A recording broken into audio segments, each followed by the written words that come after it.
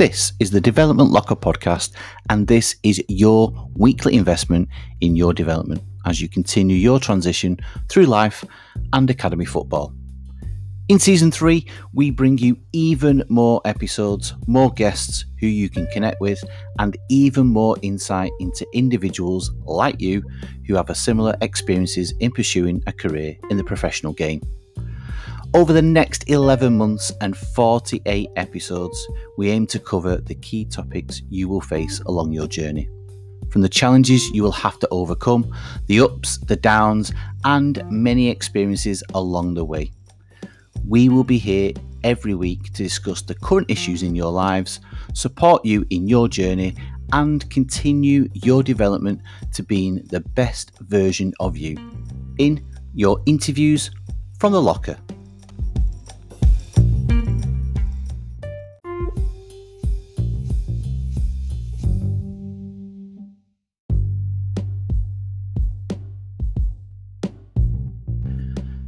Pre-season is quickly coming to an end, but we've got one more episode that will prepare you for the season ahead.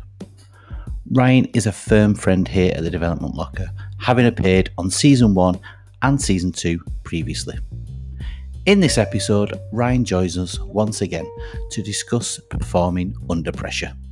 So, whether you're a first-year pro, a second year in a crucial stage of your development, a first-year scholar beginning their first season in full-time football, this is an episode you won't want to miss.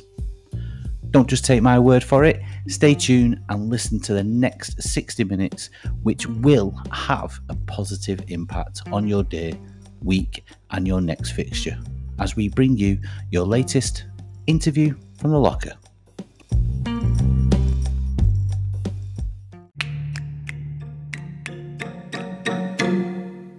Welcome back, one and all, to another episode of the podcast. And we've got a familiar, I was going to say face, but it'll be voice, won't it? We've got a familiar voice this week in Ryan Pelling, who joined us previously in Season 1 and Season 2. He's back for Season 3. And we're going to get straight into the why, as Ryan knows that we do every single time. So, Ryan, why is it an understanding of how to prepare how to perform for under pressure important in academy football? Yeah, so hello again. The kind of performance under pressure is kind of one of those critical pillars within academy football. It's obviously a big part of elite sport, professional sport, being able to turn on a performance in the moments that matter the most. And so obviously that's why we focus on it within academy football, of making sure the players have the ability, the skills, the tools and the awareness of themselves to be able to obviously deliver their best performance in those moments that ultimately potentially may win or lose a game. Beautifully put. And that's what I love about not just psychology in general, but yourself, of being able to put something that can be very, very complicated into such simple terms. And I'm sure you're going to do that in the next question. So you talked about the reasons why it's important to perform under pressure in academy football, but what tools have players got, have individuals got in their bag to manage this pressure? So I think everyone will expect me to jump straight into kind of that during that on the pitch, what happens in the game in those 90 minutes when I walk out on the grass. And yeah, that's really important. There's also an importance of after the game as well, being able to assess and take the lessons learned from it, from being in that performance state, onto the next training session, onto the next performance. But I think something that a lot of people underestimate is the importance of actually the prep. I know we are really, really good within all sports. I think everyone going into any fitness or exercise understands and appreciates the importance of a warm-up. But we probably don't designate as much time to the mental warm-up as we do the physical kind of stretching. Getting the heart racing, again, is like second to none. But really, we don't give the same time towards our brain. So in regards to the mental prep, kind of the tool bag that we equip athletes with to manage different pressure situations, one of the most important is just how they perceive the situation they're about to go into. So by perceiving, what I mean is kind of what they view it as, what they think about it. Now, ultimately, if you ask someone It's going into a big match, a high pressure moment. They may say that either they see it as a challenge, something to rise up to, a situation that they want to overcome, or they may see it as a threat. Now, to skirt around the literature, to not turn this into a lecture and fire names and dates and studies out, really simply what we do is we have that initial judgment perception of an event. So either I view it as a challenge or something as a threat that I want to avoid. Then what I do is I have a little assessment of myself. So I look at it at the next level down. If I think it's a challenge, I start going, right, so what are the resources that I actually possess that can meet this challenge? So I might think of things about like my ability as a footballer, or the fact that I feel physically and mentally rested, that I've got the fitness available, or even that I've got the support around me to come through this. So maybe I look left and right and see my teammates or the coaches and the rest of the support staff.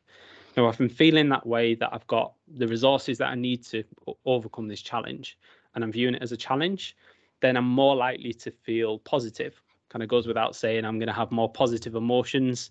I may feel happy, excited, eager to get going. I'm going to be happier within myself. And if we've got all of that, then again, we can simply lead on to those more positive actions. I'm more likely to go in quite comfortable. I'm going to take risks. I'm going to trust my ability. I'm probably going to have more flair on the pitch. I'm going to be more myself as a performer. And obviously, that's exactly where we want to get players to. Now, what may happen is they may look at it as a threat state, whereby they may assess themselves. And when they look at it, they go, you know what, I've not got confidence that I can actually turn up, that I have this ability to turn on my performance. When I'm looking around at the resources I've got available, again, maybe I'm doubting myself. And therefore, that leads on to kind of more negative emotions. That's where you worry, your nerves, a little bit of fear may step in. And obviously, that'll lead on to a poorer performance. I think it's important for me to really make clear that it doesn't necessarily mean that if you see a challenge in front of you, that of course you're not always going to have a positive performance. The same as if you are feeling kind of that it's a bit more of a threat, you're going to play a bit more reserved, a bit more within yourself, maybe within that comfort zone. It doesn't necessarily mean that you're going to have the worst performance of your life, but it's definitely going to have an influence in how you come across on the pitch. Now, you mentioned the initial judgment there. Does that come with, pardon the pun, because you're talking about tools in the bag, but a lot of baggage? Does that come with preconceived biases to that game, that performance, the build-up, whatever it may be? And is that a learned behaviour? Is that linked to personality, how a person will perceive one competitive performance to what another player in the exact same team would perceive that same performance coming up? Yeah, so this is where you kind of got that conversation about what is kind of permanent within an individual and what are behaviours that we can shape and model. What you're mentioning there is that power of past experience. So naturally, if I've gone into a situation 10 times before on a pitch, maybe trying to attempt that difficult pass, and 10 times it's gone wrong, then it's going to be less likely that on the 11th time, I'm going to be really, really highly confident that I can actually execute it, because to do so would be irrational, because every bit of evidence that I've got before that is going to suggest that, you know what, you've tried this 10 times and it's not worked. It doesn't mean that I'm not going to have some confidence, but I'm maybe not going to be coming at 100%. Again, that's that power of the past experience, and the way we go about changing that. The best way I can give an analogy is, I want you to think of if you are not great in social situations, for example, and every single time you walk into a social situation, you walk into that room, you're more likely to try and avoid conversations, keep your head down, and go and stand in the corner. Now, if you do that 10, 20, 30 times, I want you to think about each time you do it, you're putting a ball in a bucket that says that you are less social, for example. Now, what we aim to do within psychology is to try and not necessarily put more balls in that bucket, but put them in a different one. So what we do is we try and challenge someone that maybe the next 5 times you walk into a room, can we have you engage in conversation with someone 1 out of them 5 times? So yeah, we still add 4 buckets to kind of avoiding the social situation, but we add 1 that wasn't there before on going towards it. And then over time, we get smaller and smaller wins. The balls in that bucket start building up because we're seeing the behavior we want to see. And over time, we can change what can be a really deep-seated habit to something more positive that we want to see. But again, it takes time. It's not a overnight success that I think a lot of people expect or want it to be. Actually, this is kind of weeks and months, and sometimes, as you see in football, like a lifetime, kind of a young person's lifetime of actually getting to the steps that they're at, not just an overnight success that everyone sees. Yeah, and what you're describing there is my golf game currently, in terms of not just the balls in the bucket, but yeah, I just perceive that first tee off, in front of your mates as a threat every single time. I don't know whether it's bias, learned behaviour, combination of both, but yeah, that's my golf game at the minute. And speaking of golf, I was watching a documentary on Sky Sports earlier today, and it was interesting how you're talking about that of, even the top players, the elite athletes out there. Tony Jacklin was talking about that's why he quit golf, because he was, I think it was the Open, one of the 4 majors, and he said he was playing unbelievably well, but he was paired with Lee Trevino on the final 2 rounds, and he said this guy was just getting luck like you wouldn't believe. He was chipping in from bunkers, left, right, and centre. I think out of the 3 out of the last 5 holes, and the second to last round, he chipped in to score 2 eagles and a birdie. He just like, I knew then it's like, I'm giving it my absolute best, and I still can't beat guys who I perceived as being average, and that he attributed to that was his last performance in any of the 4 majors, and his career quickly went downhill because of that perception, that the way he viewed the game, not just his performances. And yeah, I suppose there's bigger issues there. And talking of tools in the bag, what are the different tools that are more effective than during some of the different stages of performance? You talked about pre, during, and after. Is there any particular tools that you would say would be more kind of pre, during, or after, or some that would cover all 3 potentially? I think within pre, if we stick for that, stick with that for a second.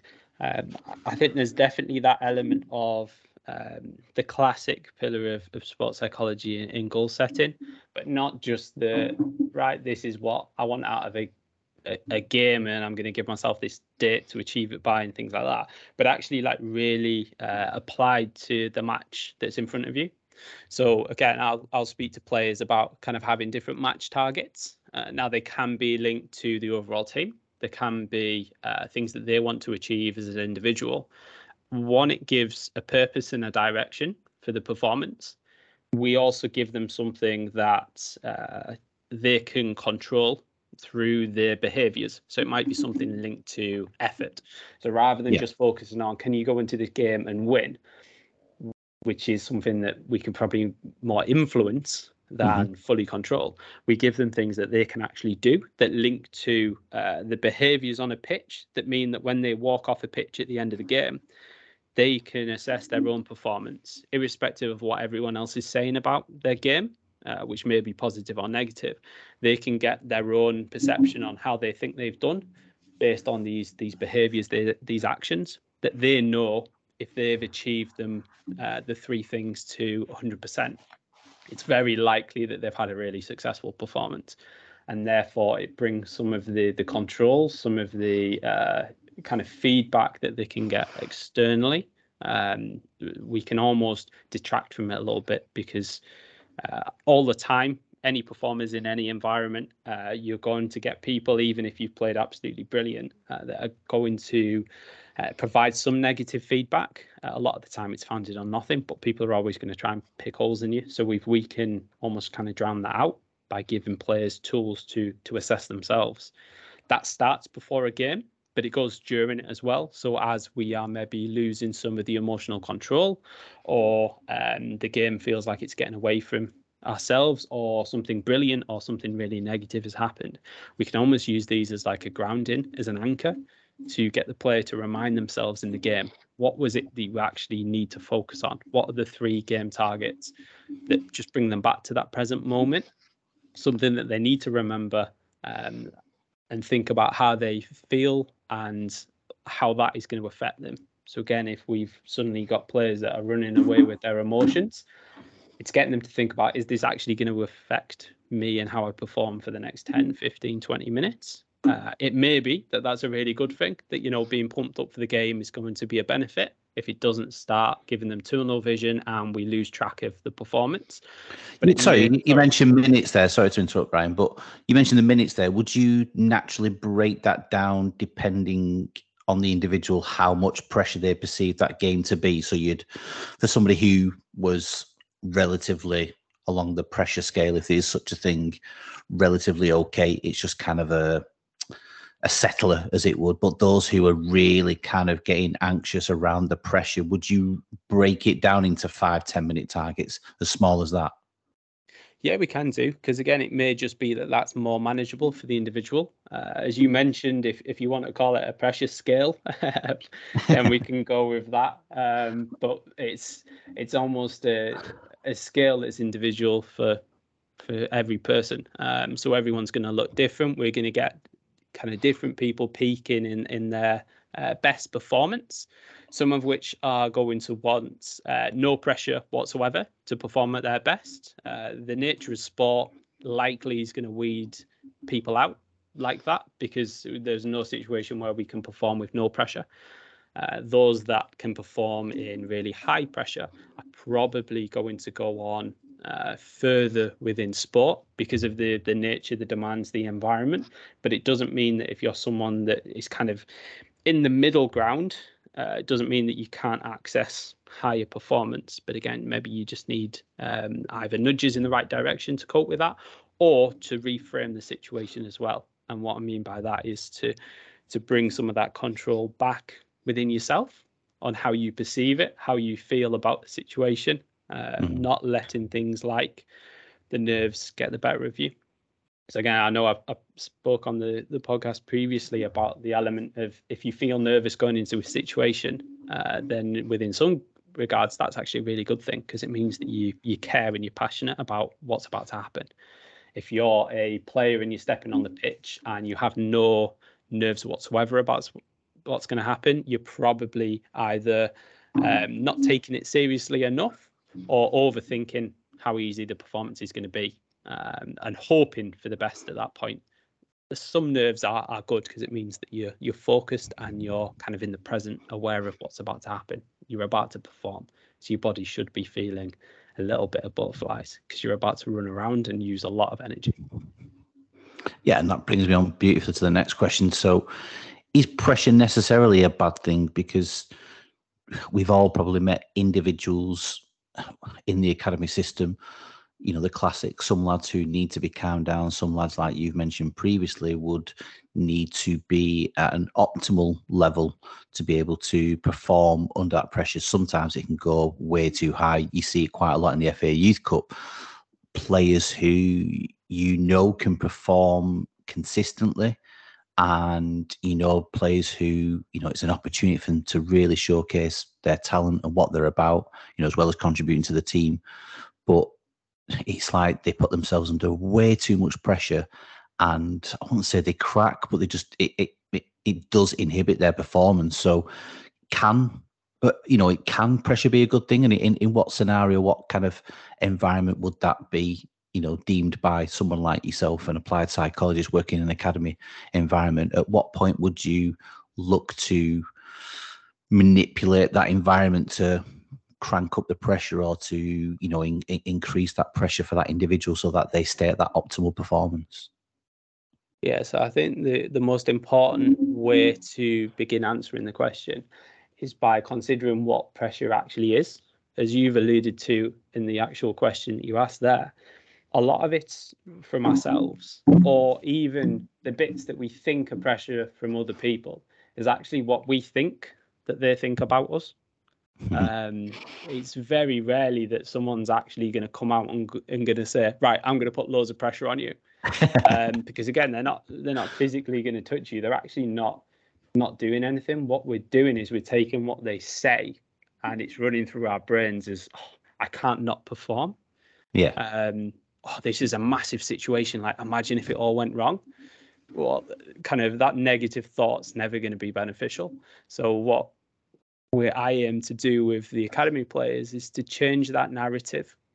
In that, yes, you're going into a game, you're going into a youth cup game or things like that, but it's getting to them to focus on, again, what they can do, but also those resources that they've got.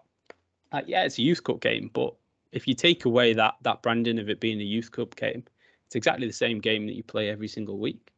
There's still 11 players on the pitch, and the pitch is still the same size. You're still the player that you are. You've still got the ability and the skills. Now, the importance of that pre and prep is that we've got a player that's comfortable that they've done everything they possibly could over the week as well, which is important. We want players that walk out onto the pitch ready for kickoff, that not getting onto the side of perfection of going, you know what, I've burnt myself into the ground, but going up and going, I've done everything reasonably possible to put myself in the best position for this game. So if I've needed to train, I've trained at 100%. If I've needed to get my nutrition right, then I've got my nutrition right at 100%. I've done everything I need to do. If I needed to rest, then I've rested at 100%. I think people kind of look over that they think, right, to prep for a game, I need to be doing all the physical and mental prep in regards to training. But actually, you can just prepare well, and you can sleep well, and you can rest well.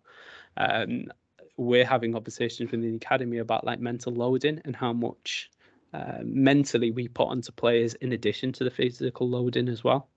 Wow. And I think it's something that we disregard, because again, it's not necessarily something you can see, but it's that thinking, how much we actually work in their brains over the week to then not give them a rest. And over time, what's the likelihood that that's actually going to deliver a good performance? Probably pretty low.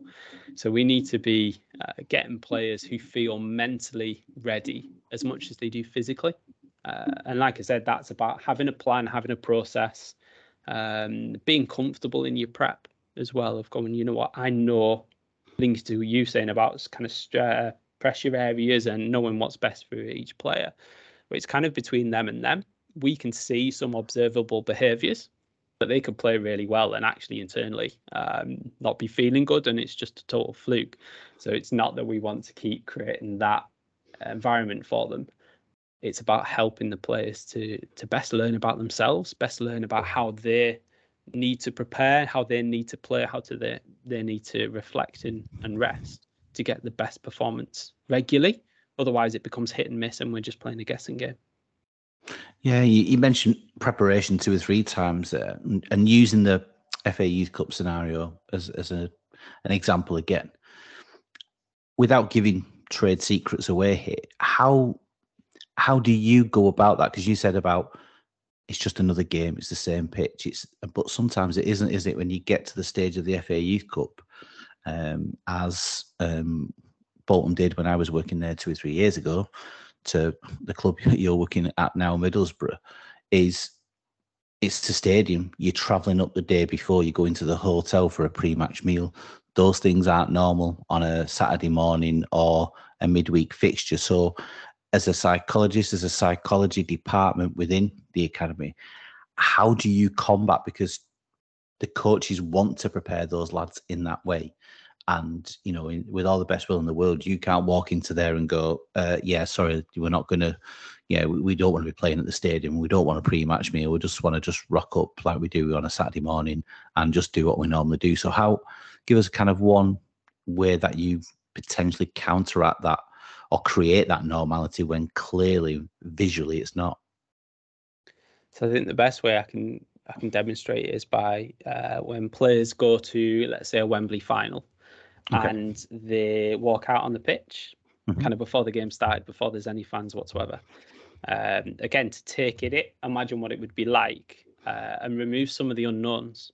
I think is the best way of me saying it. Yeah. So if there's an element where we have to change routine, something changes, whether it's within kind of the control of the club or organisations and kind of the competitions and things require something to have been different, travel, hotels, meals, things like that. Then there's an element of removing the unknown.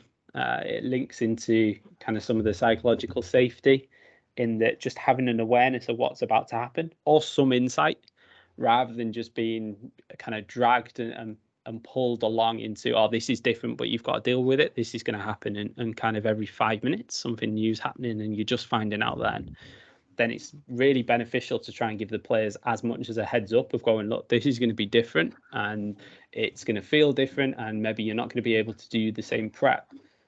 For some players within that and like pre-match routines and kind of how they go through preparing physically and mentally, there are conversations within that go, look, if you're not going to have an hour to prep, let's say, then what are the things that are vital for you to be comfortable and the big things that you want to have done during your prep? And if we can't do all of the stuff, then kind of what are the 3 or 4 bits, or what's the 20-minute or 10-minute or 5-minute shorter routine that will put you maybe not in the absolute best state at 100%, but maybe we get close to, say, 80% mentally comfortable with being ready.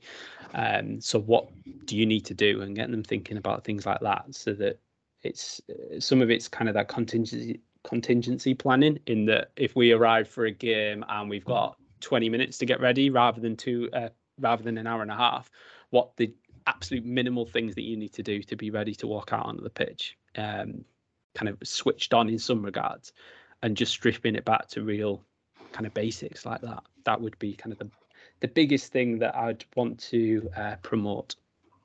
Yeah, no, that's good, and I appreciate you giving some trade secrets away, but not all of them. So going back to the amount of pressure, is there an optimal amount of pressure that an academy player needs to perform at the level that they need to? Is that per individual? Is it an individualized approach? Is it per situation or the environment that they either find themselves in or the environment that you create as an organization, on a daily, weekly basis in the training ground? So it's kind of across all three levels of individual, environment, and then also sport. So obviously there's a natural level of pressure that irrespective of us doing anything as staff and as an organization, or the players even really thinking about it, the pressure's there because of kind of the wants, the realities of expectations and standards and chance within getting a career in football. Before you've even stepped into the organisation, let's say we can play the numbers game of how likely they are actually to succeed. Then as an environment and an organisation, we can manipulate in a positive way how much challenge players experience and what their success within training looks like. So we can make training sessions harder and easier so that we can manipulate situations whereby we may get some more emotional outbursts from players, for example. Having already previously showed them and demonstrated different techniques they can use to regulate their emotions in them situations, we can create training situations that allow them to practice as we would for any technique before they then go into a game. But we've also got that element of pressure and understanding from the players. So what kind of I don't want to do, I don't think you'll find a psychologist that will ever want to, is to make players reliant on us being present for them to deliver the best performance. The best way I can kind of say that what I do is that I help players to be mentally ready to deliver positive performance and reach their potential kind of so well, I'd like to say so well, that they actually don't need me. I kind of one of my aims when working with players is to do a good enough job that they can kind of drop the support that I offer and their performances will still be maintained. It's almost just doing myself out of a job continuously. But that's it. Like, you don't want to have to be present in every single training and match situation for that player to deliver their best performance. I don't want to be the initiator of this pressure to meet that individual player's level. They should have enough awareness and understanding of themselves to know what they need to be like and where they need to be, but also how to create that if they're not. So if I'm too far over it, then they should have the awareness and the capability to better regulate the pressure and how they perceive it. And if they find out that they're going into a big game and they feel like it's a walk in a park, then they should know the triggers within themselves to ramp it up a little bit more, and the importance of doing so, linking to kind of hoping for that positive performance. Now, in a lot of your responses, you've talked almost instinctively and predominantly about processes without actually labelling them a process. And we both know that Gareth Southgate's a massive advocate of sticking to the process, in light of the outcome, because this can. So, does this reduce the perception of pressure by sticking to the process? And is it a coping strategy in itself? Is that why Gareth does it for the England team? Is that to reduce the pressure for, ultimately what's probably the most pressurized environment that any footballer in this country will find themselves in? I think what it does is it makes it manageable. So if I'm focused on the process, if I'm focused on what I can do at present, then I'm not saying there is no pressure on that, but if I'm thinking about what I can do right now in the match, i.e. how much effort I can do for closing someone down or the next skill that I can execute, I'm not really giving myself time to mull over the outcome. So kind of that element of process versus outcome. If I'm not thinking about the outcome, kind of the fallout from the decisions that I'm making, that's where all the pressure exists. So if you think about, say, taking a penalty in the Euros, something like that, then the actual process, if I'm thinking about how I'm going to kick the ball, kind of the steps that I'm going to take up, I'll have practiced it. I'm using that past experience in training and previous games to really boost my confidence. What I'm not thinking about if I'm doing all those things is the fallout of the outcome, of what's going to happen if it's a positive outcome or a negative outcome. Now, that's where the pressure is, because that's where I start worrying about perception and expectations and standards and what's going to happen if I miss. But if I'm just focused about the execution, the actual technique and doing what I've got to do, then I don't leave as much space within my mind to consider that level of pressure that everyone else is thinking of. Oh no, what happens if he misses? Again, it's about kind of removing that from the players by giving them other things to think of. And so that's why there's that big emphasis on process, because if you get the process right, if you get the doing bit right, then the outcome usually, I'd like to say, ends up being more positive. There's no point going through a whole game hoping that you're going to win. It's much better to think about things that I've got to do to enable us to win or to give a good performance. And then if I do that and the player next to me delivers a good performance as well, and then we do it all as a team, then it's more likely that we're going to get that positive result anyway, rather than us all just running around a pitch hoping that at the end we've won. Perfect. Now, next one's more of a scenario than a question, but let's see how this one goes. So, scenario: player A has recently come back from injury. It's around decision time, and the team are chasing a playoff spot in their development league.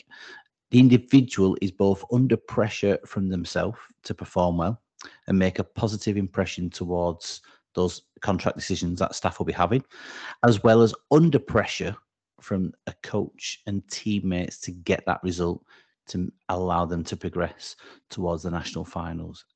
How do they manage these expectations, and how do they manage the pressures associated with them? Again, it's a whistle-stop tour to not go into too much depth. But it would be looking at and getting the player to consider what can they affect. Like, what is it that they can actually do that's going to make a difference? So it comes back to that kind of control, influence, and accept, the CIA element of it. So the kind of pressure to perform, it's not necessarily something that I can control, but I can definitely influence how my performance goes. Now, the contract decisions, again, it's not necessarily something I can control, because as a player, I don't get to make that decision. It's not necessarily something that I just have to accept as well, because it's not like that. A contract decision just happens irrespective of how I perform. There's a likelihood that I can have an influence on it through my performance. And the same for the national finals. If I'm doing the right things on the pitch, if I'm getting the performance right, then I can definitely influence selection or the opportunity to play in that. Now, it's great saying, right, I can influence that, I can influence this, and I can influence contract nationals all through my performance. And then the important bit then is asking and getting the player to consider, right, so what does that performance look like? That links back to those 3 game targets and going, right, what do you actually need to achieve? What's the controllable element? What's the practical bit that you can actually do? Is it something effort related? Is it that we've got different process goals within that? Is it how you are approaching the game or even playing in it? And then getting them to consider what some people might not want to, but what happens if it's not happening in the first 5, 10, 15 minutes? What are you going to do? What happens if by half time it's not been the performance that you want? How are we going to press that big reset button to go, right, clean slate, let's go back to neutral and let's find and use something that we can make sure that the second half is better than the first. It's not going to be an absolute storming performance overall, but what can we do just to make sure that we can get some positives out of this that can then help us for the next game, the next situation, the next training? If all else fails and we have a really, really bad performance, then we can take lessons from that as well. We can go, right, that is definitely something I want to avoid doing. So how do I do that? Or I didn't get my prep right, or I didn't start the game right and I made a few mistakes, and then that knocked me for the rest of the game. It's getting players to consider, right, do we need an easy win? So an easy action on a pitch of, right, we need to make sure that the first pass is successful. Therefore, is there an element of making an easier pass just so that we've got that first one out of the way? Or is it even that we just need to consider kind of how we've approached the game entirely? Maybe training wasn't right. Maybe there was an element off because of the pressure situation that we can better prepare for next time. Again, very unlikely that for the player mentioned, that will be their only ever opportunity to perform within a pressure state. The likelihood is they'll have played in games beforehand, so they'll be able to take some lessons from that to work out what to do to better prepare themselves. And sometimes things can just go wrong. I think that's an important element of as well, that you can put all the prep into it and you can still have a poor performance. And then it's important to reflect after the emotions have subsided, because otherwise it's going to be not the most useful if you're all hyped up with emotions still. And actually look at kind of what it was that happened, what went wrong, and then what you can do next time to avoid a similar situation. I mean, you mentioned there the reset button. How's that actually done? Is that visual cues? Is that, sometimes athletes have slogans, images, characters written on their hands in marker pen as a visual cue to kind of reset them and refocus them back to what their goals, their targets are for that performance. Is that how it's done, or is it done in a different way? Yes, I'd definitely say that they're really useful to have those visual and verbal triggers. It's probably what I'd say. That's almost like you triggering it. It's not necessarily that we're pressing a button, but there's a trigger that makes us think, right, this isn't necessarily how I want to think or feel or want to be behaving. So I'm going to have to make a change. Now, it may be really easy sat here to go, oh, yeah, let's make a change. But it's not when there's a game going on or the emotions are high. So therefore, we do need that verbal trigger or that visual trigger to go, right, that's going to be my phrase, or that's going to be the thing that I look at that just allows me that little bit of something to concentrate on, to remind me of the whole purpose of what we're doing. So again, is it that I reset back to the 3 game targets? And for the last 10 minutes, I've not been where I want to be. Right, let's take a breath. Let's think about what a positive performance looks like, and then let's go after that. It could be that again, emotions are getting to me, so I just need to take a second to calm. Now, is there a element of doing a breathing technique, or is it that I'm in a situation that doesn't allow that? Maybe one breath's going to be enough just to, again, help me refocus on the situation, help me just recalibrate and go, you know what, this isn't the emotion that I need to be feeling right now, and therefore, what do I need to get to, and then how do I get there? Johnny Wilkinson's probably one of the most recognised athletes to really buy into psychology and how it impacts performance. And he talks a lot in podcasts that he's appeared on of perfection. Is the pursuit of that perfection, that perfect performance, is that pressure in itself? Is that going to be detrimental to an academy player's performance? Is that a maladaptive behaviour associated with chasing this so-called myth of perfection? I think the negative comes from the hope that you're going to perform at some point absolutely perfect and have no ability to look at anything that you've done wrong in the game. Now, I know, having listened to him as well, that he will admit that there was never ever a performance that you can walk off, or he could walk off a pitch and go, you know what, there is nothing different that I would do, or no tiny tweak or something that I would have done different, because there are so many decisions and actions made in an 80-minute game in rugby, 90-minute game in football, that you're always going to walk off going, you know what, I could have done this better or quicker or faster or made this decision, or I wish so-and-so had done something different. And that's that element of, well, it's never going to be perfect because it's never going to go how you want, because even in sports where you've not necessarily got a direct competitor who's influencing the situation, so think of something like darts or snooker to some extent, it's never absolutely perfect because there are so many other elements that we can't control. Yet in football, there are another 21 players out on the pitch that are still going to have an influence on what you do. So you're never going to walk off going, you know what, that was absolute perfect. And the risk is that you're never going to be able to feel fully satisfied, which I know is something that Johnny was speaking about, in that even to the extent when they won the Rugby World Cup, he said that there was an element of satisfaction because he'd worked so long to win the World Cup. That was like his level of perfectionism of, let's do that. That's my ultimate goal. And he actually admitted that he spent about 30 seconds enjoying the moment. And then after that, it all just subsided. All the enjoyment of actually working his whole life to get to that had just gone, because there was that element and need to be, I need to be absolutely perfect. I need to go on to that next challenge.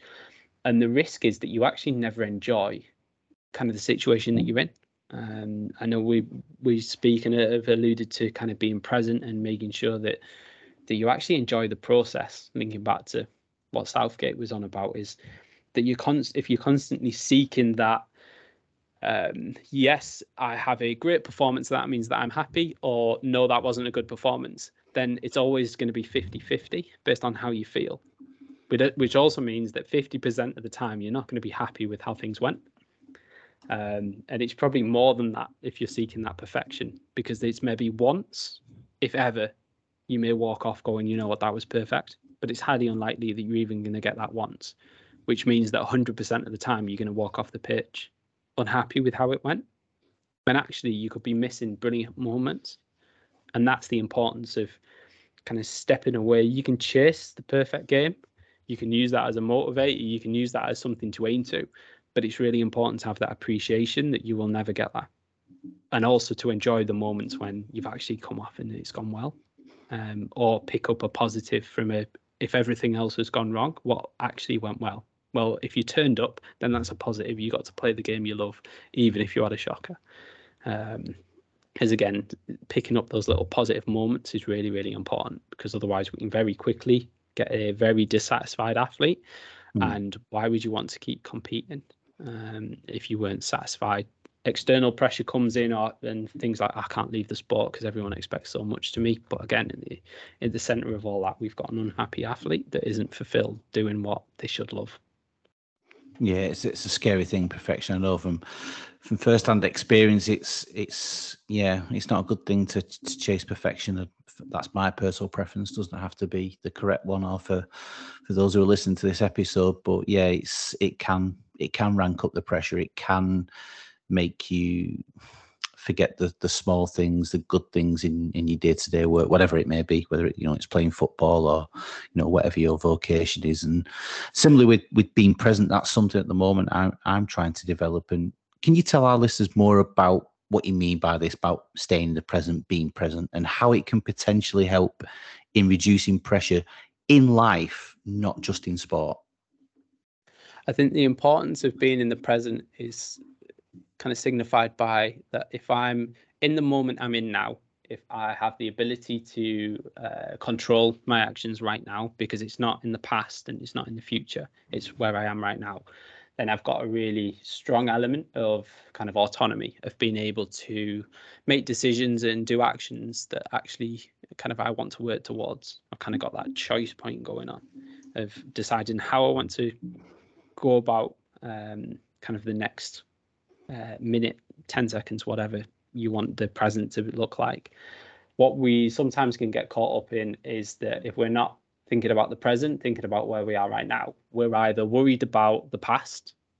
So that could be the past of 10 minutes ago, an hour ago, if we've just performed, or even maybe the past of 5-10 years ago, something that happened in life that we regret and that we're kind of carrying around going, oh, I wish that was different. Which, there can be a lot of situations kind of that everyone thinks of and go, you know what, I wish that was different. But if we carry that around, it's actually never going to change. So irrespective of how much time I spend wishing something was different 10 years ago, kind of the matter of fact is that it's almost wasted energy because I can't change it. It's not going to be any good for me because a lot of the time we don't walk around hoping to have changed things that were really, really positive. The likelihood is that it was something really, really negative. And therefore, again, that's going to affect our mood in the present, even though it's something 5-10 years ago. And then the other side of it is worrying about the future. So the being present element is kind of thinking about the right now, thinking about the process, thinking about what I can control and influence and what I am about and doing and making good actions now that may have a positive influence on my future. But by doing so, it's that I'm not worrying about what's to come. So I'm not necessarily worried about tomorrow or next week or next month. If I'm in the game, I'm concerned about kind of how I am performing right now, not thinking about, what happens at the end of the game if we don't win this? Because again, it's going to be detrimental to my mood, emotions, thoughts, and behaviors in the present. And now, obviously, that's what we want to protect because we want you to be in the best state, whether that's football or going into an exam or going into a job interview. We want you to be in the best state right now, not concerned with what happens if it all goes wrong. Because again, it's in the future. It's something that we can't affect out there. Something that I want to kind of mention was I was reading a book recently, and I know there's a Netflix series that's just come out by Nimdai Purja or Nims Purja for the Beyond Possible. So it was someone who looked at the record for the 14 over 8,000 peaks in the world, which was 7 years and 7 months, and formed a plan to do it in 7 months. So to knock 7 years off the record. And again, one of the quotes that I took from that's really stuck with me was him concerned with being in the present and kind of affecting the now and dealing with and overcoming different situations he faced.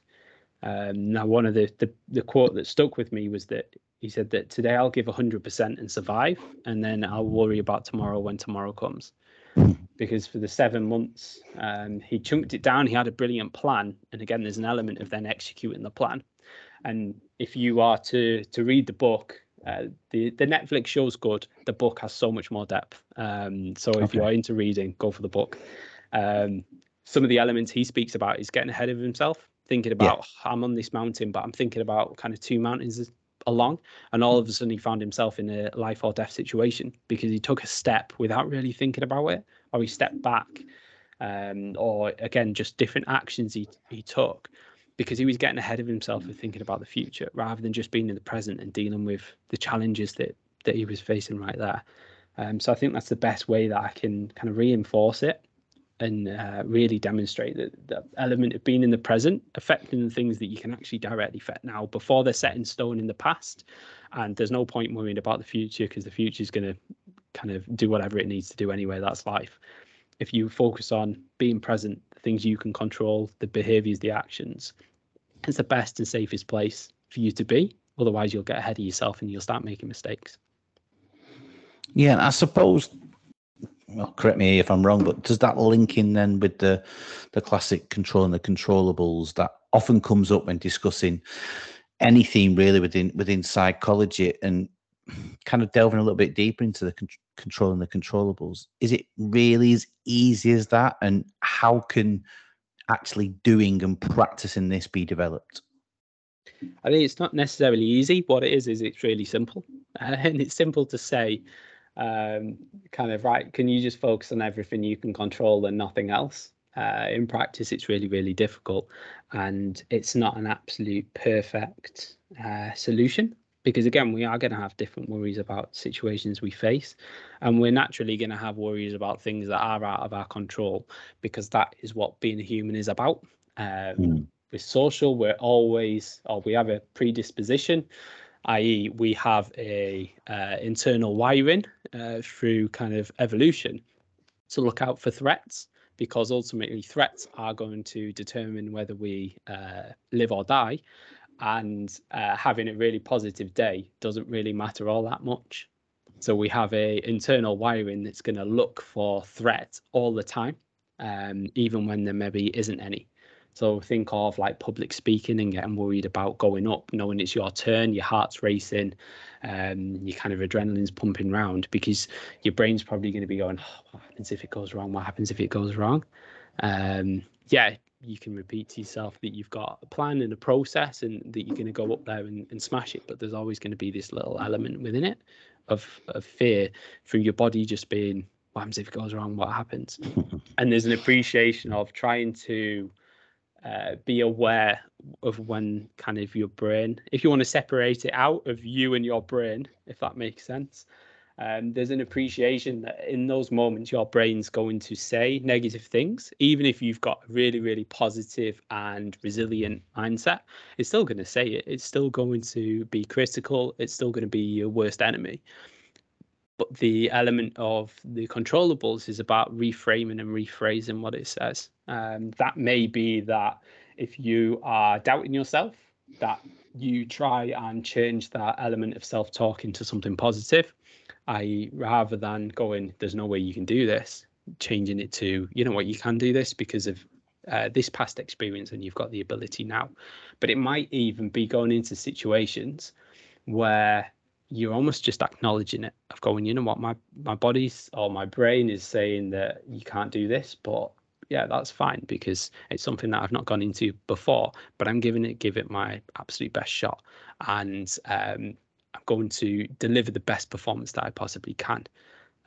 Again, it's not necessarily rephrasing the whole statement, but there's an appreciation, almost linking back to the nerves, and if you're feeling nerves, then it means it matters. There's just an acceptance and an awareness of, you know what, yeah, that mentally, that's what my brain's saying, but that's fine because it's always going to say something negative because it's trying to protect me.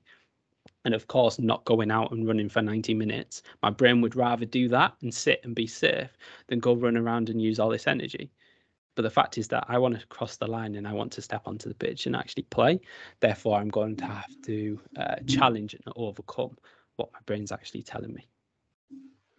Perfect. And then 2 questions left. So penultimate one, as you know from previous episodes, it's not just a podcast for, in the main, it's for academy players and those who are just about to start or have just started their career in professional football. But we also like to cover the basis of parents and coaches. And you mentioned it pretty early on in this episode about, how key, how critical coaches are and other staff within the academy system in reinforcing all of these key messages that you've talked about over the last 40, 50 minutes.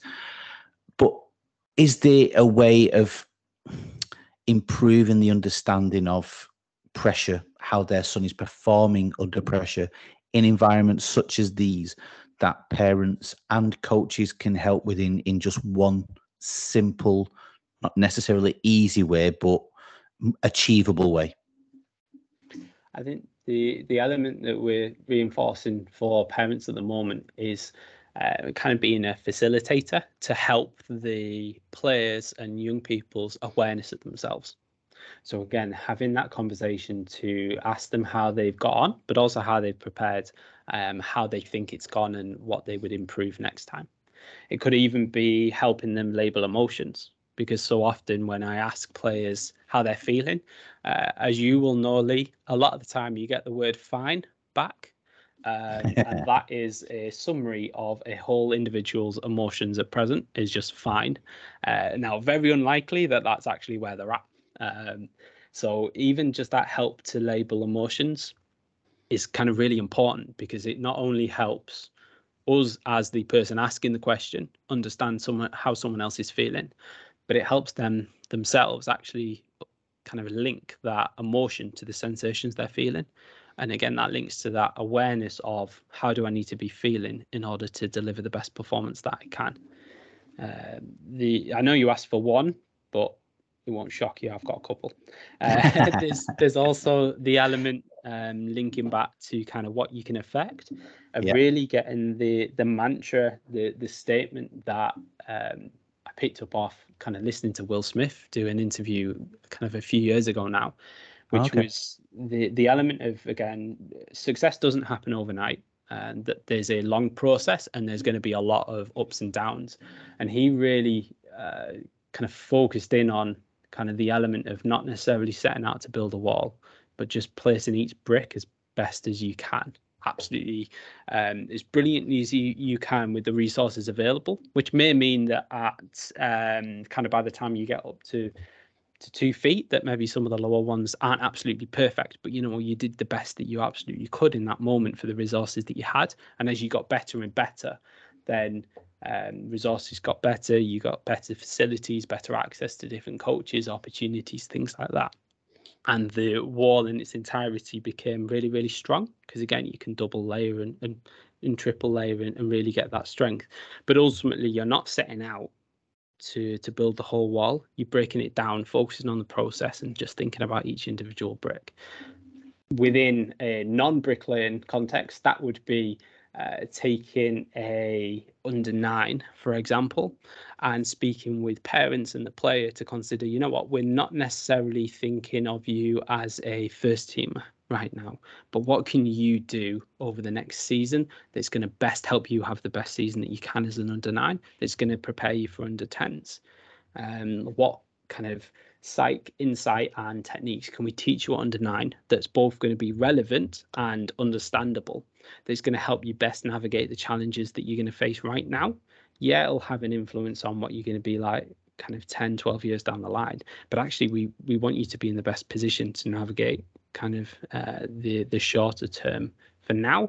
And then when you get a little bit further along, then obviously we can kind of readjust and adjust as we go. I think the best way I can link that to a parent is for them to be the best parent they can possibly be, and to understand how their role as well as a parent of a young person in sport is going to change, and that they may feel like they have all the logistic and the emotional and the tangible support, and that's kind of what they want to be as a parent. But it's having that awareness to know that that role is going to change as their child grows up, especially if they stay in sport as well, because the logistic and the financial challenges are going to change. How their role from an esteem support, so again, being a big promoter and advocate of their child, is probably going to become more important than necessarily the information or the logistics, because all of a sudden, if they're within kind of elite youth development, those things are going to start getting taken care of by better coaches and travel to games and things. So it's having that awareness of a parent that things are going to change. It's not always going to be what it's like now, but it'll enable you to put more investment into kind of the esteem side of things than kind of the financial and the tangible support. Brilliant. And then to finish off, as we always do, as you've done at least twice before, and I'm sure you will again in season 4, is one lasting message for our listeners that you want to leave them with? So I think the most important takeaway I can give is by saying that how you think about the game is so important. So prepare well. How you act and react in a game is critical. So be present, be aware, and know your game plan and how we learn through experience. So make sure that you take time to reflect on what happened, what you did, and what you can do to deliver high performance next time. You're never the finished product, but you can always improve.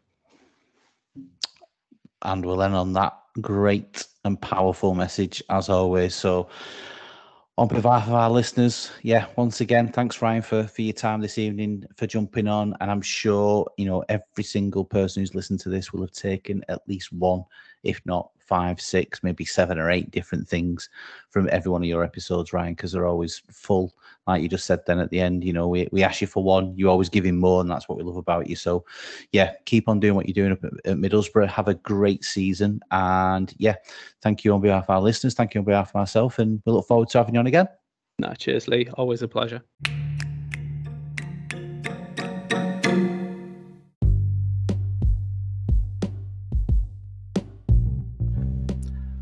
So much to take in, so much to cover, so I'll give it a go.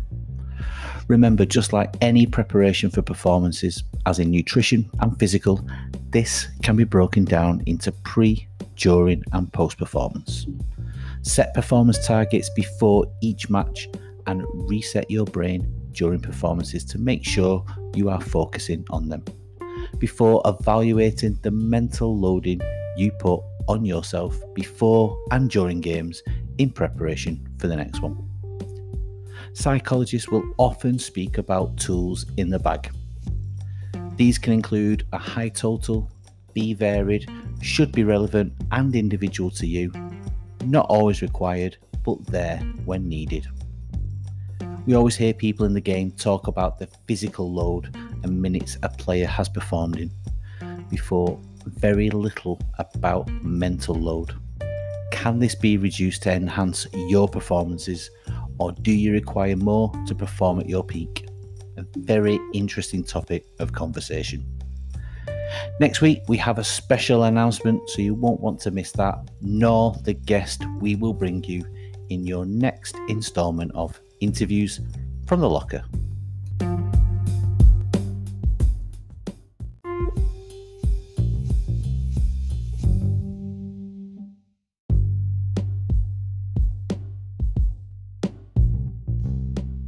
Thanks for listening to this week's episode, and we hope you have taken many key messages away with you.